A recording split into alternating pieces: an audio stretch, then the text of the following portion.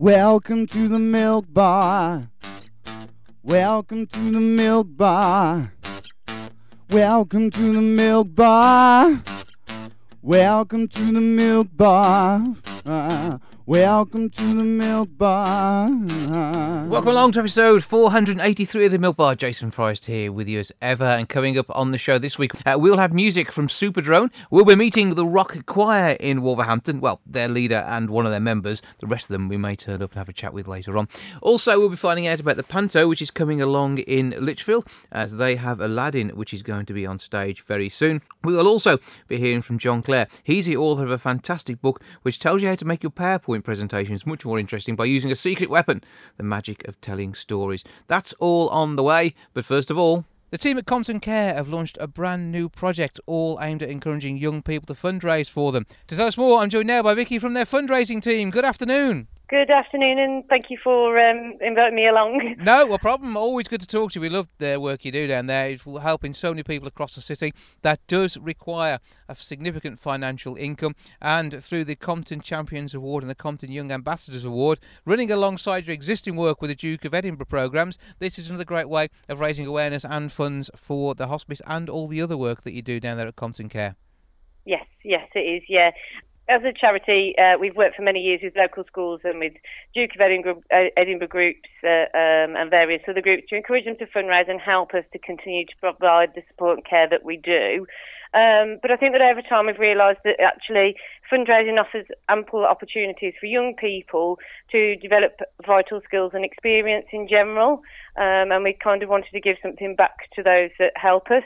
Traditionally, fundraising and altruism have also proved to be excellent tools in boosting positive mental health, and it kind of is associated with happiness and reducing stress and creating a sense of belonging, with growing numbers of young people reaching out for help with mental health issues, and those in the 16 to 25 age bracket still facing quite high levels of unemployment. We want to give something back and create opportunities that will provide tools for resilience and empower our young supporters to achieve their dreams by nurturing transferable skills that can be used on things like CVs and UCAS applications.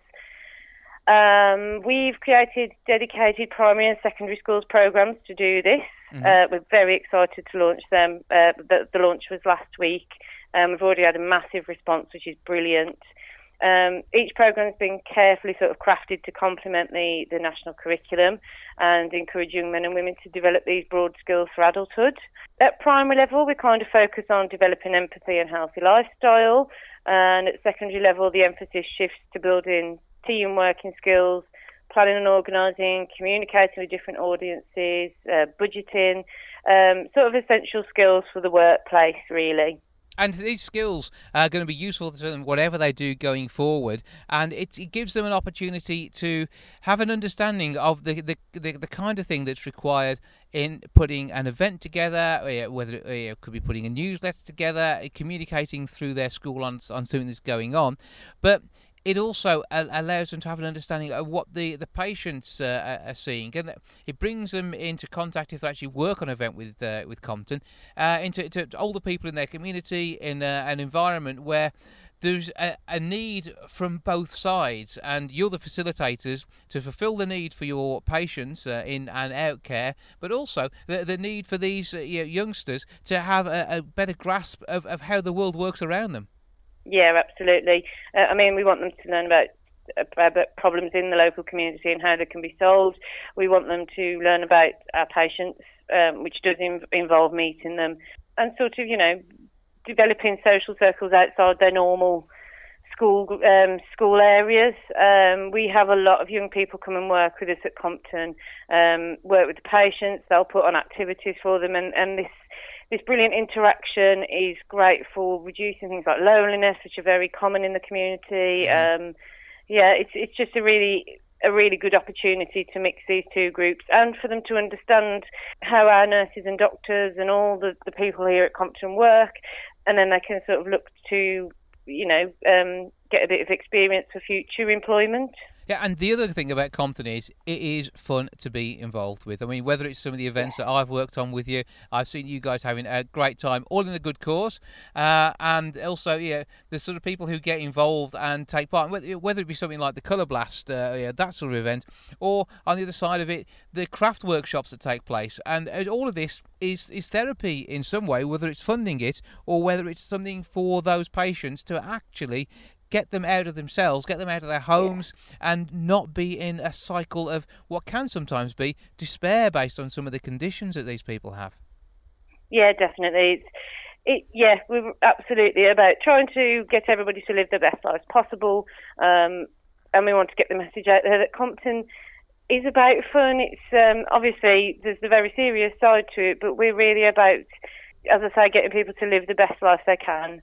And we want our young supporters to see that too, and sort of maybe dispel a few myths about sort of palliative care, really. It's not easy sometimes what these people are going through, but if they know there is something else alongside it, and so having been fortunate enough to come in and take a tour of your facilities a couple of times, just to come along and talk to some of the patients, and they've got nothing but praise for the work that you guys do down there, and it's just a big part of their lives, and they absolutely adore everything that goes on, and that can only take place if there is the funding there for it, and there is a big supporter base for Compton, but you always need additional help.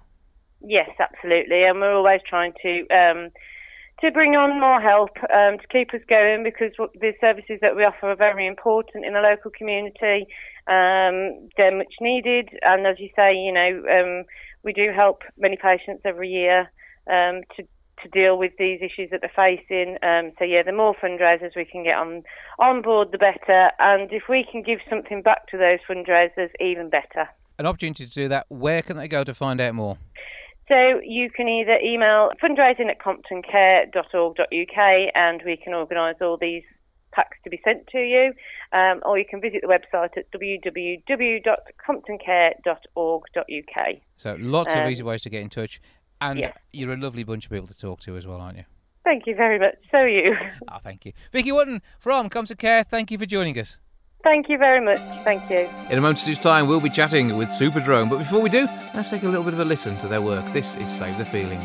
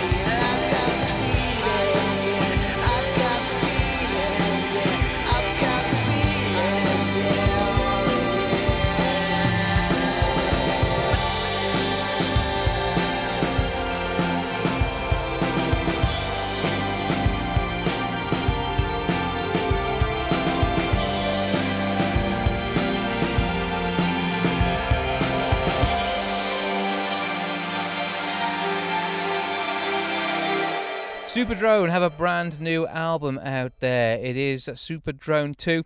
The first single to come from it is Save the Feeling. To tell us more about what's been going on, I'm joined now by Ed Richards. Hello, sir. Hello, good morning. You all right? I'm good, and I trust we find you well.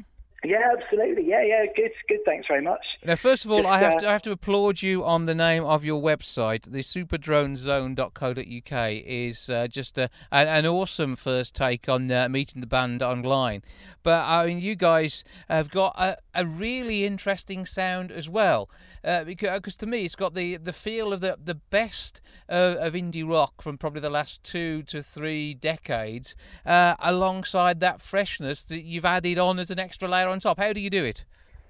That sounds like a great description. Yeah, basically, it's not being able to find the music that we want to be listening to. Really, I was sort of like I'm a big fan of the whole band's are big fans of the sort of shoegaze sound from the 90s, and also going back to sort of the music from the late 60s, early 70s.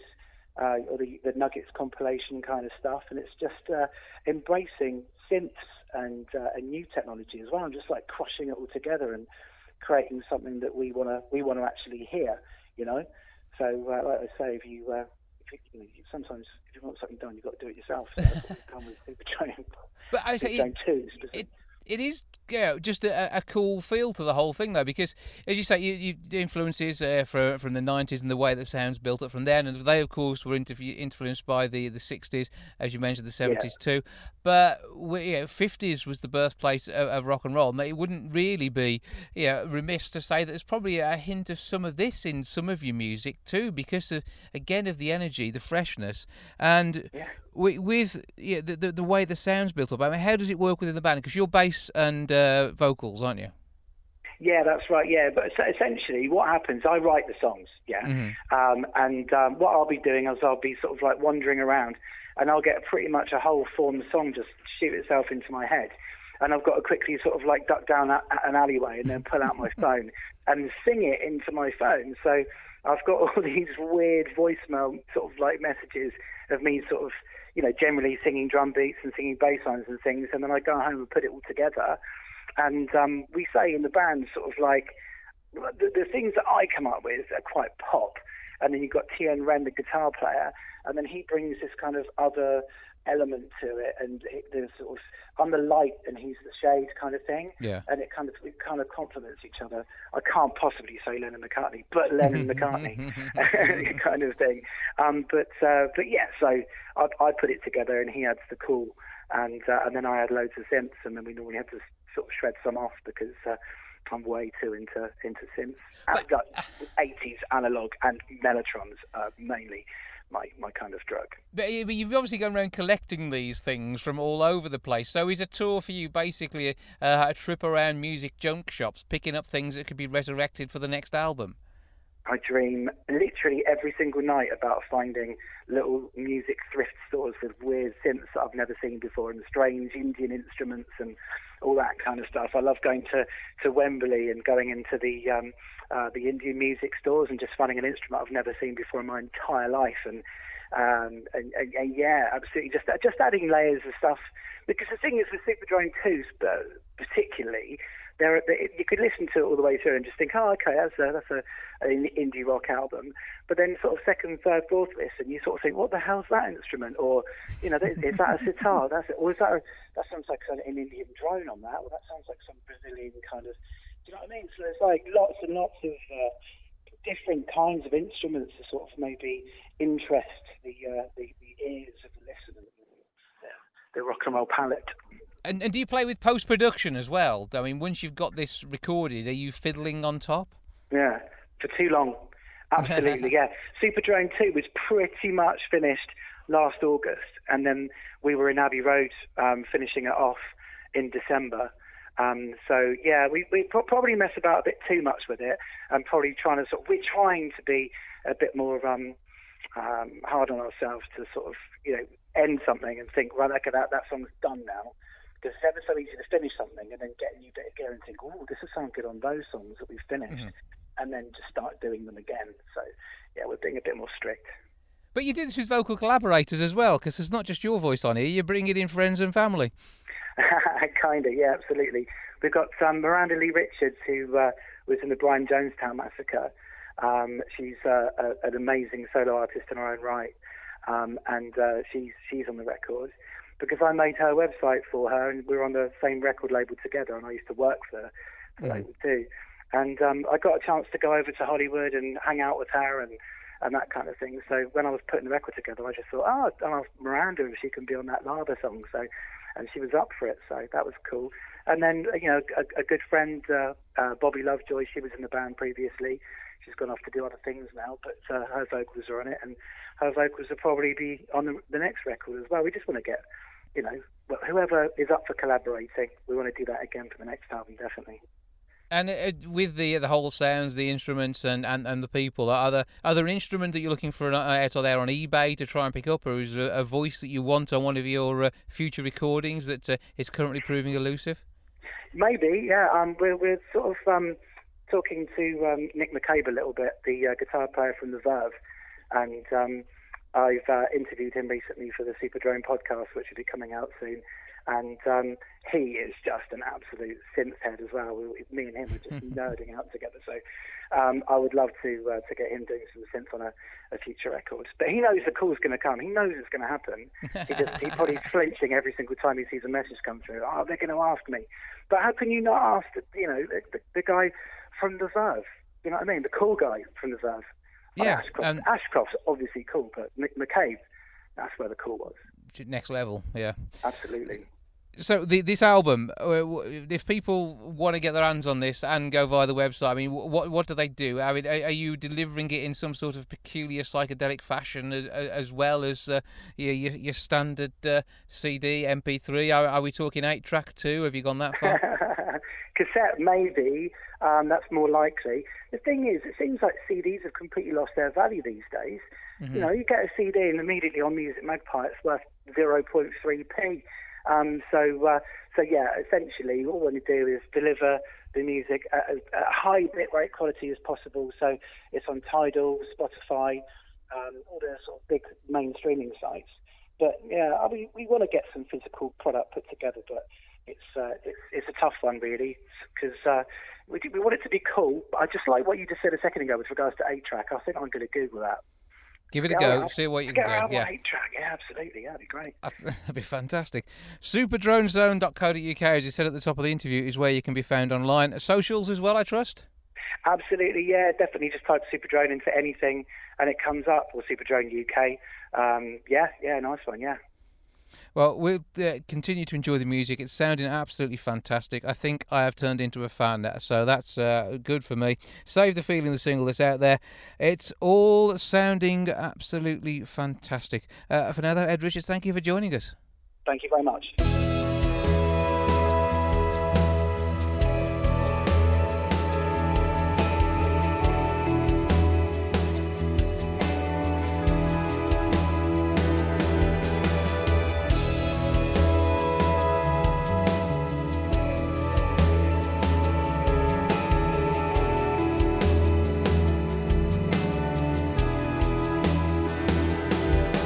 Gonna pull it out the sky from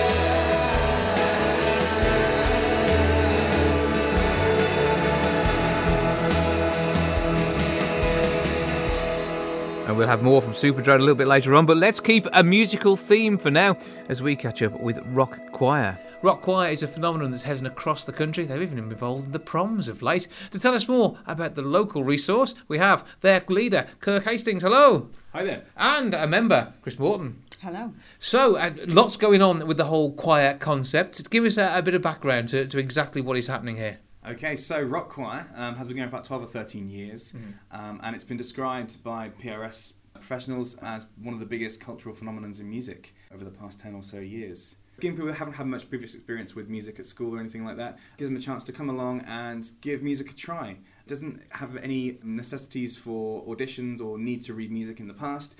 All they get given is a set of lyrics and they turn up and just have a great time. So if they can follow the tune when it plays on the wireless, then they can probably join in and have a bit of a sing-song at Rock Choir? Pretty much, yeah. You get split into different sections though, so you get either a soprano, an alto or a bass. You come in, I give you a harmony part and we sing it question and answer sort of style. Then we form it into a full song and then we go and perform it live. So, Chris, what's it like being part of this? Because you were a newbie at one point, so what was it like when you first joined the Wolverhampton Choir? Yes, well, I've turned up on my own, such is my passion for music and choir, that I found myself there on the first week, meeting Kirk and learning all about it. To be fair, I had read up about it before because I saw Caroline Redman on TV talking about it, and I thought this is the kind of choir I'd like to join, but up until now, there hasn't been one near enough for me to go to. But now it's suddenly burst into the Midlands with Kirk and his several choirs. So for me, I just went in and we were given a piece of paper and Kirk's phrase is, "You'll be fine," and with the arm movement. And we were. Just a year on, we've just started our second year, and I think most, if not all, that started are still there. Plus, we're having new people come. So it's a growing thing, and so you're growing choirs across our Midlands area. You've got four, as we say. I've got four at the so moment, you've got Wolverhampton, Cannock. I also do rugby and Alder, which is in Coventry. So those are a bit further away. A bit further away, yeah. But rugby, I think, being your home, is it? Or are you more Coventry these days? Coventry I live in. Yeah, Coventry I live in. So travelling around, but worthwhile travelling for these choirs. Oh, for sure. It's the best thing I've ever done in my life. So to do this every week and travel up here, I really don't mind it. I've really got used to it. It's quite nice, actually. And where do the music selections come from? So they are arranged by from the very top, which is Caroline Redmond-Lesher, who started the whole of Rock Choir about 13 years ago. It still goes through her what songs we have, and they arrange them. Rock Choir has our own arrangements that we do.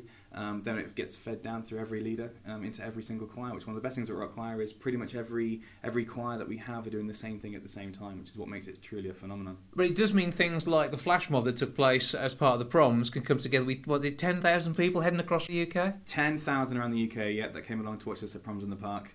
They joined in with this huge 10,000 flash mob, which were members of the audience that were Rock Choir members, surrounding every other member that was there with a gold star. That must be amazing. It must be great to get on and sing this. But what are you performing to? Is it backing tracks, or do you have live musicians? How do you work it? For the proms, there was actually a really rare coincidence where we actually got to do it with an orchestra, with the BBC Proms Orchestra, which was just incredible. But it was the arrangements that we usually have backing tracks. So whenever we have a choir, we take out a couple of PAs with us, and we put a backing track on, and we just sing wherever we can get a gig, we'll sing. But does this mean, though, that if you want to take a copy away, you can have a bit of sing-song in the car and rehearse your bit, so you're ready for when you get along to choir next week? Brilliant. Well, actually what Rock Choir does, which is unlike many other choirs in the country, is we have our own intranet system that members when they become a member, they can log into, and they get access to all the different tracks that we've ever done as a choir. Not only that, but they also get to download their part. So if they're an alto or a soprano, they get to download just that part. They can sing that bit until they know it off by heart. They can come in the next week and sing it just as we're at home. See, the thing is, you're saying things like alto, soprano, whatever. Did you know what you were before you joined? Well, I did, because I'm in another choir, a more traditional ladies' formal choir, which I love and I'm still in. But Rock Choir gives you something different. It's a lot more relaxed in a lot of ways. Obviously, I don't read music. You don't need to read music. You just give them the lyrics, and they're written and emphasised for your parts, and the different parts are written on there. So your first week, if you're not sure, you think, well, I've got a deep voice, I better go in the basses. And then we've got men in the bass section, so you might find, actually, I'm not as deep as I thought I was. So move yourself, and find your comfort zone. Yeah, because when you are singing, it will with a bit that's comfortable on your voice. You don't want to put strain on things. And I suppose being part of an organised choir like this, you actually get to do a bit of warm-up, and somebody starts working you through it. And that's Kirk in charge of making sure that everybody's happy. He does, yeah. He does the warm-up, and we have a lot of fun doing the warm-up. And he'll find something to test us, some sort of tongue twist. So there you go. There you go, one tongue twister already, yes. Yeah. You know what I mean? Yeah. Some tongue twister that we can get our mouths round and get warmed up before we start singing. And that makes it all part of the fun as well, doesn't it? Yeah. And what's the social aspect like for this as well? Because you must hang around with these guys after the event too. It's great, actually, and getting better. And unfortunately, I wasn't able to go to the proms, so I missed out on that. But within weeks of knowing that we might have this big gig, as we saw it, somebody said, well, why don't we all go on a bus? Let's get a coach. So it just rolled. It snowballed into we got a coach, and then let's take a picnic. We'll all have a picnic together, and it's built the camaraderie even more, and it's just great, isn't it? To see these relationships blossom is fantastic on my side, purely as people watching. It's been fantastic to see. I mean, there's a couple of people in Wolverhampton choir that are friends, even though they're in sections that are on the other side of the room.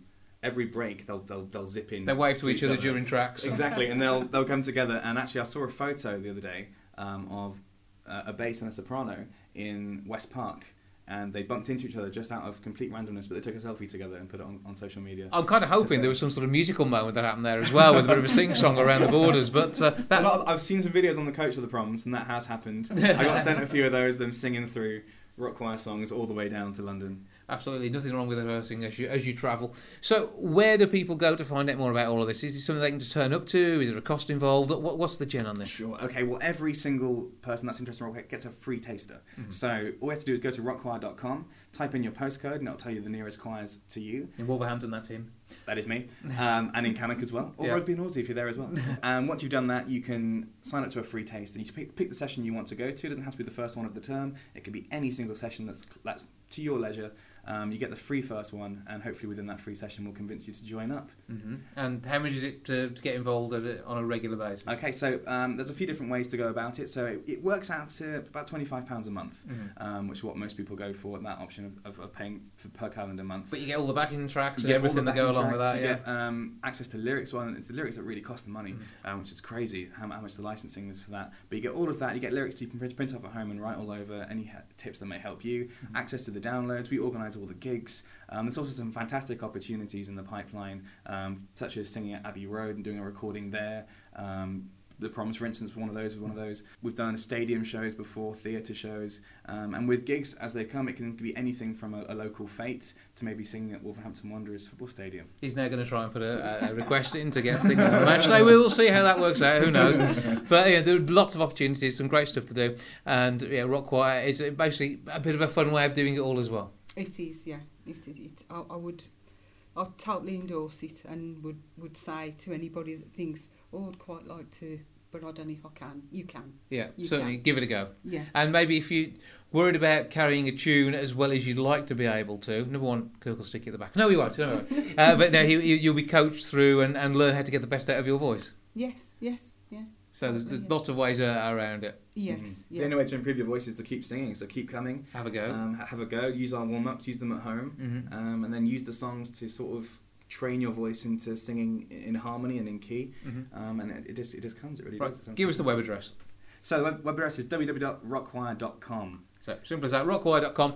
Check out all the details. And what nights do you do on Cannock and Wolverhampton? Okay, so Monday night I'm in Cannock at Staffordshire University Academy. It's a brand new thing that we've just started going there at 7:30. On Thursday at 7:30 we're at Long Knoll Primary School in Wensfield on the east side of Wolverhampton. So Rock Choir, out there entertaining people, but getting people entertained by singing and having a great time, and the camaraderie and everything that goes with it. Well, Kirk and Chris, thanks for joining us. Thanks very much. Oh, don't you dare look back, just keep your eyes on me. I said you're holding back, she said shut up and dance with me. This woman is my destiny. She said ooh, shut up and dance with me.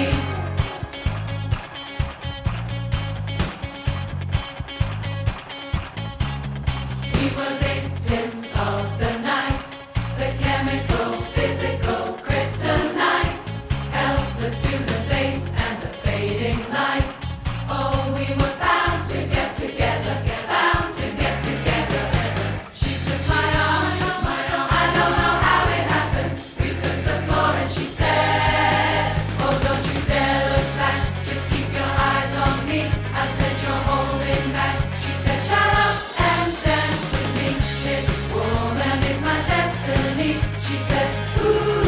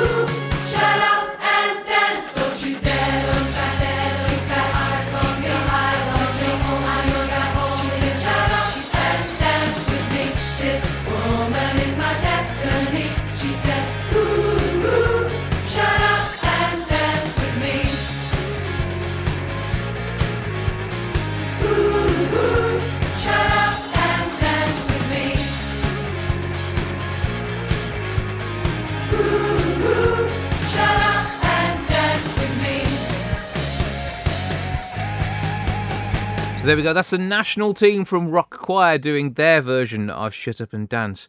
I love that song. I love their version of it. Brilliant stuff. We have with me two of the stars of Dick Whittington at Lichfield Garrick from the 29th of November through to the 5th of January. Yep. He's very good. This is amazing already. So we've added a whole extra week. We've added extra shows in our extra week. And we've also, for the first time ever since I've been here, I don't know whether it's ever, but first time since I've been here, we've got 2 3-show days on a Sunday. They are working us to the bone. Are they paying you anymore? We're not happy about it. No, I mean, angry. I'm not going to know whether I'm coming or going that day. No. You know, when we do one in the morning and then finish in the evening with one also in between in the afternoon, I'm not going to know what I've said or done in what show. My advice is book the 3rd show on those Sundays because it will be an experience. We won't know what's going on.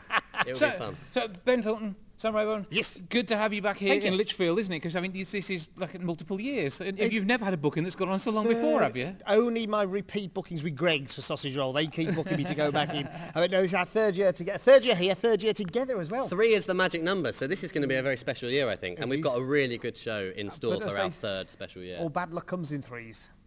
Could be that. One or the other. Keep your fingers crossed for our 13th year in 10 years' time is going to be very bad. But Dick Whittington. Yes. And it's a panto that isn't as regularly seen, which I think is quite nice in itself, isn't it? It's not the most popular. Well, it will be this year. Well, here it is actually. In Lichfield, it's already the most popular because it's already selling, like, it's breaking records. Breaking records before we've even started. But yeah, I believe Dick is probably not as popular because Disney, the big D, has never done it as a cartoon or a live-action film. But I think, I say this a lot, but if people ask me what my favourite pantomime is, I always say it's Dick Whittington. I think there's something magical about it. I think because it starts off in London and we travel, we go sailing, we go to boat, foreign shores, so we get lots of different London, things. We do, which is far from Lichfield, so but that's even a journey. journey. You know about London, don't you? But I start do. With an L. Yeah. They've got the same capital letter, which is good, isn't it? That's true, and they've both got cathedrals. Thank you. Anything else? We often finish each other's sentences. Yeah. You wait till it's you in court and you want to try to get on you. Just don't go there. But sorry. Hello.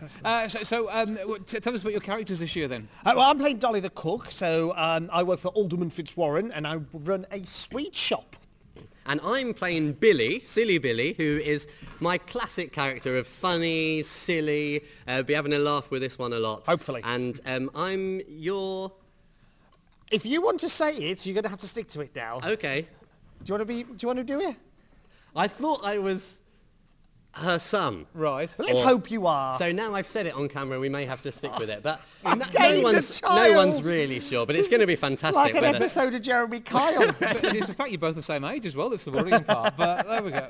I don't know if that's an insult. I don't know if that's an insult to me or not. But I'm going your way, Jason. Yeah, I know the hair can disappear. In fact, 12 months ago there was more of it, wasn't there? To be fair, there was. You need one of these lovely wigs because that's wigs. Oh, sorry.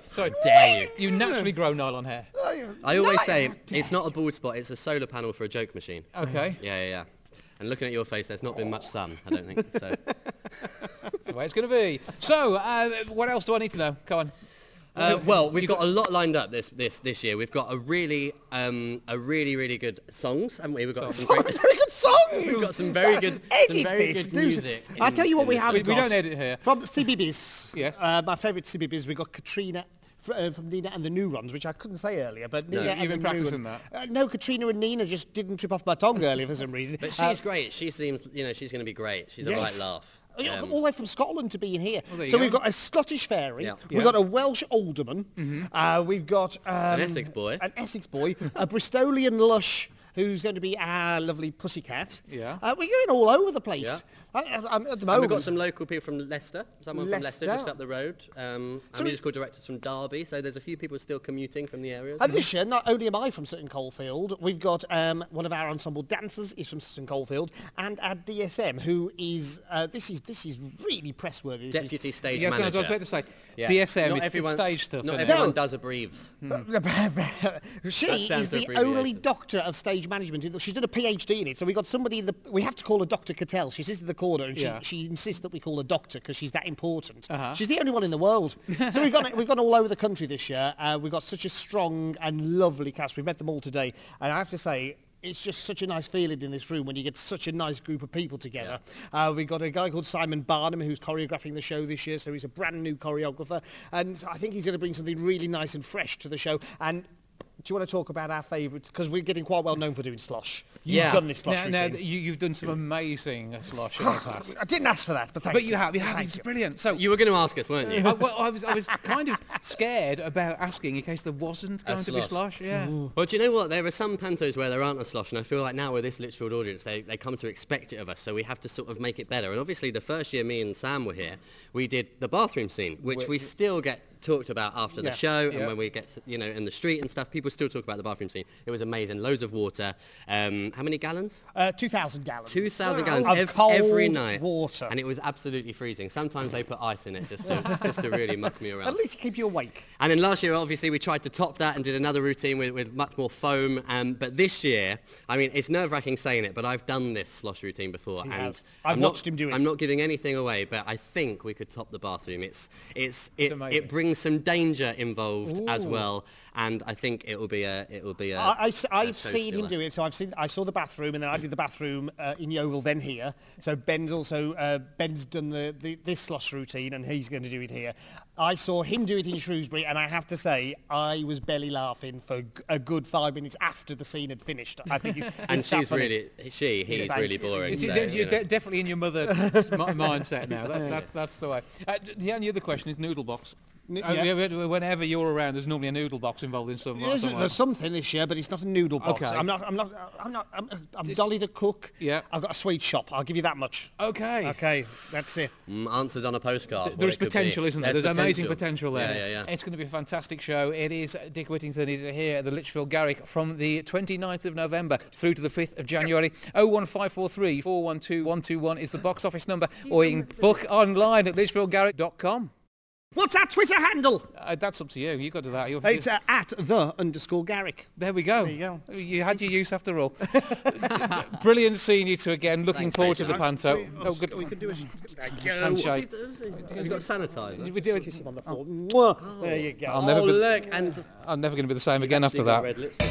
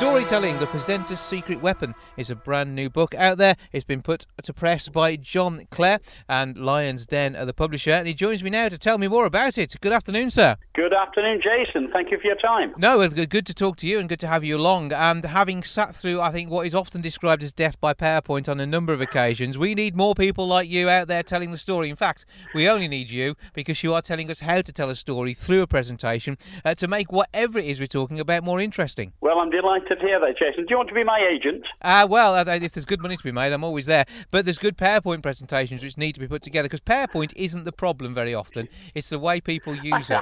I think that's right. I mean, blaming PowerPoint for bad presentations is like blaming cars for road accidents. You know, it's really not PowerPoint's fault at all. I think that the point for me is this, and I've sat through thousands of presentations over 25 years. I've given many, many, many hundreds. So I thought a lot about this. The problem is, what we are lacking is engagement and inspiration. People are stuck in the land of inform. So they say, I'll inform them, I'll give them this information, doesn't matter how I do it, sit there, listen to it and take it away. And that doesn't work in a presentation.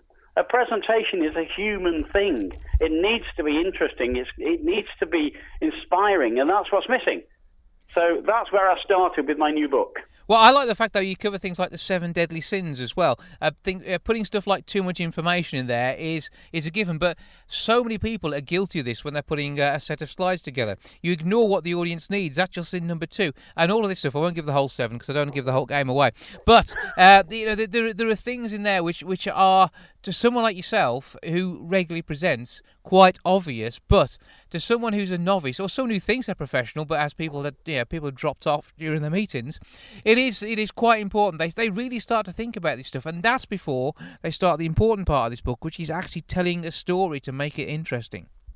Absolutely. It is interesting that, Jason, because sometimes I show people a video of a bad presenter, obviously properly done by an actor, and I say, what is this person doing wrong? And everybody knows it. So I say, okay, we got this written on a flip chart. This is now your scorecard for your own presentations later today. And they then go up and make the same mistakes that the actor has made. Well, you just mentioned flip charts there as well, because, I mean, you do point out a flip chart alongside a PowerPoint presentation can be a really strong tool when it comes to helping to tell your story. I think it can. The thing about a flip chart is it's a physical thing. It's quite tactile, getting the points of view from people, then physically writing it on the flip chart. Even if, like me, you have kind of bad handwriting, it's much more engaging than clicking through slides. But getting onto the storytelling, I mean, I'm glad you pick up on that, because that's really what the book's about, and that's why I call it the presenter's secret weapon. Because if you think of the great presenters, whether it was Steve Jobs or Bill Gates or, Churchill, Kennedy, all those great, great names, they're all there because they're telling stories. And that's what engages us. That's what makes us stand out of the crowd in a big conference or a business meeting. And what you talk about here as well, I mean, there's one point where you talk about the personal story and how it can be about you, because everybody knows best their own lives and the way in which whatever it is they're presenting about has touched their lives. And by going in there and saying, look, this is what I've done, this is how what I do makes something more useful, work better for me, or however you're selling it, whatever it is you're getting across through your own eyes is the best way of describing it, because somebody else will click on that when they're listening to your speech and know that actually it can be for them too, or it's something that they need to use in their life as well. Oh, that's right. I mean, very often people are sitting in an auditorium, a business meeting, and thinking, what's in this for me? And the best way to establish what's in it for them is to tell them a personal story. So how did I use this particular kit? What did I do in this particular circumstance? Not saying I'm cleverer than they are or better than they are in any way. I certainly don't want to be patronizing, but I do want to give them an example of how they can use this particular idea that I hope will be relevant to their lives or their work. And it works. People come up and say, that was great. Interesting, Jason, when someone comes to you at the end of a presentation and says, that was really good, when they say to me, I say, that was great. What did you like about it? Because just saying it was good doesn't really tell me anything. No, it's not. There's nothing there, is there?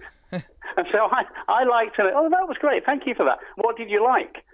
And that, that's again when we're engaging with the audience and getting them to think about it. Yeah, because you can tell whether they're being polite then or whether they really were listening. And if they're able to give you something back, you know that actually you did engage with them. This is what they picked up on. And this is, that's how you've really built this up over 25 years of PowerPoint and presentations, and top of your the 40 years you spent presenting to people with journalism background as well.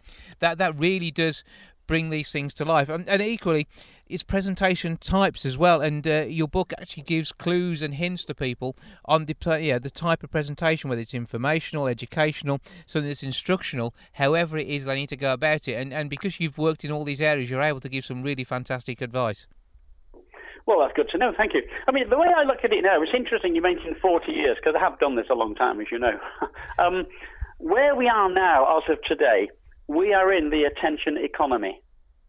Now, companies like Google, Facebook, Twitter, LinkedIn, Instagram, they're spending billions of dollars to capture people's attention.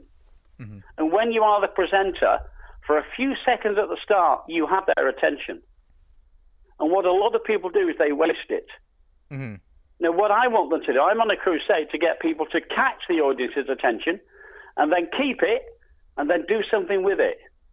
And that's where I think storytelling, the presenter's secret weapon, actually comes in, because it gives them the techniques to actually do that, rather than just saying, sit back and read this and enjoy it. Okay, it's sit back, read it, enjoy it, but do it. And here are some physical things you can do yourself.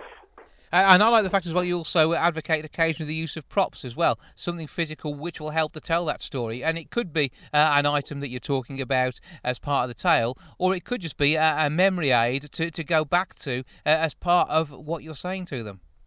Yeah, it could. It makes it very memorable. I can still remember from many, many years ago, for example, I once saw a cardiac surgeon blow up a surgical glove, a latex glove that surgeons use when they're operating. Uh-huh. I remember him blowing it up and sticking a pin in different places to illustrate what happens in your heart if you do the wrong thing. And that was 20 years ago. And I still remember it clearly today because it was memorable, it was a prop, and it made a proper point. And that, for me, is another thing about the storytelling. If your stories have to make a proper point, you can't just go up there and try and be a stand-up comedian. It's got to be a story with a point to it that's relevant to the audience. And it's a story that you can tell with the help of pictures and diagrams within your presentation. Again, probably a more general presentational point. It's all about scale. And I love the illustration in your book about the different sizes of molecules. So I've got a chemistry background, so that drew me in. But when you were looking at the size of an aspirin molecule compared to some of the larger molecules which also act as painkillers or analgesics in our system, and the way in which you demonstrate that, and depending on your audience, you were talking about how yes, you can put a picture of the molecule up there and that may mean something to some people, but if you've got a less chemistry based or less biochemistry based audience, putting to the size of different tankers in there so they can get an idea of scale from pictures of ships underneath the molecule names, just so they got something they can scale and understand in their own lives. That's right. So, something like aspirin, which as you and I know has a very simple formula. That's a bit like a fishing trawler. But you go up to some of these very powerful immunotherapy or cancer drugs, they're like a cruise liner. Mm-hmm. And when you show people those two pictures, you say, well, this is what we're developing today.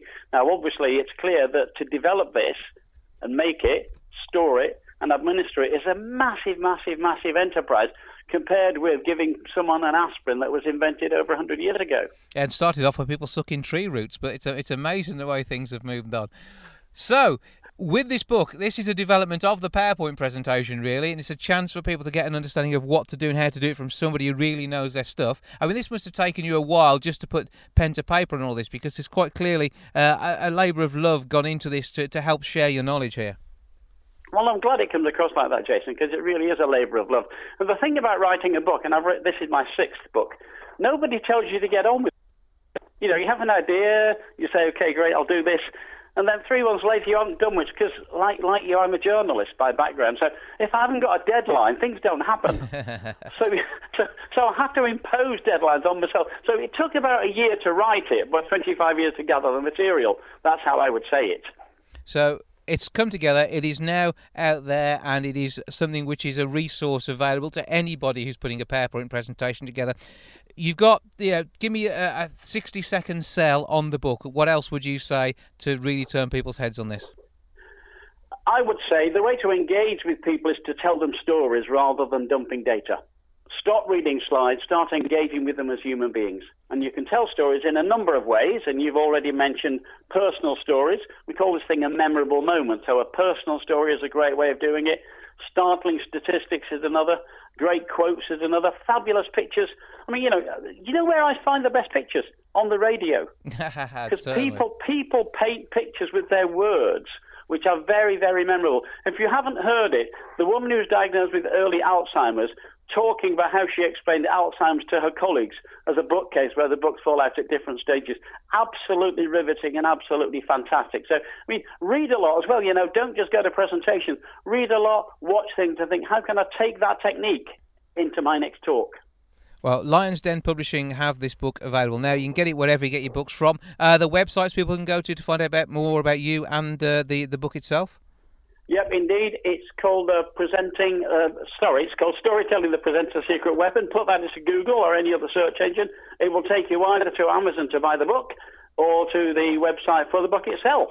So check it all out, find out more. But certainly, if you are a presenter, you need this book to help you get an understanding of your way of teaching or talking or selling through the magic of PowerPoint and making sure that you don't fall short of your potential. John Clare, former TV and newspaper journalist, as well as being Chief Executive at Lions Den Communications. Thank you for joining us and telling us a bit more about the presenter's secret weapon. Jason, thank you for your time. It's a pleasure. That's it all for this week. Back with episode 484 next week. I will see you then. Ta-ra for now. Goodbye from the milk bar. Goodbye from the milk bar. Goodbye from the milk bar. Goodbye from the milk bar. Yeah. Goodbye from the milk bar. Yeah.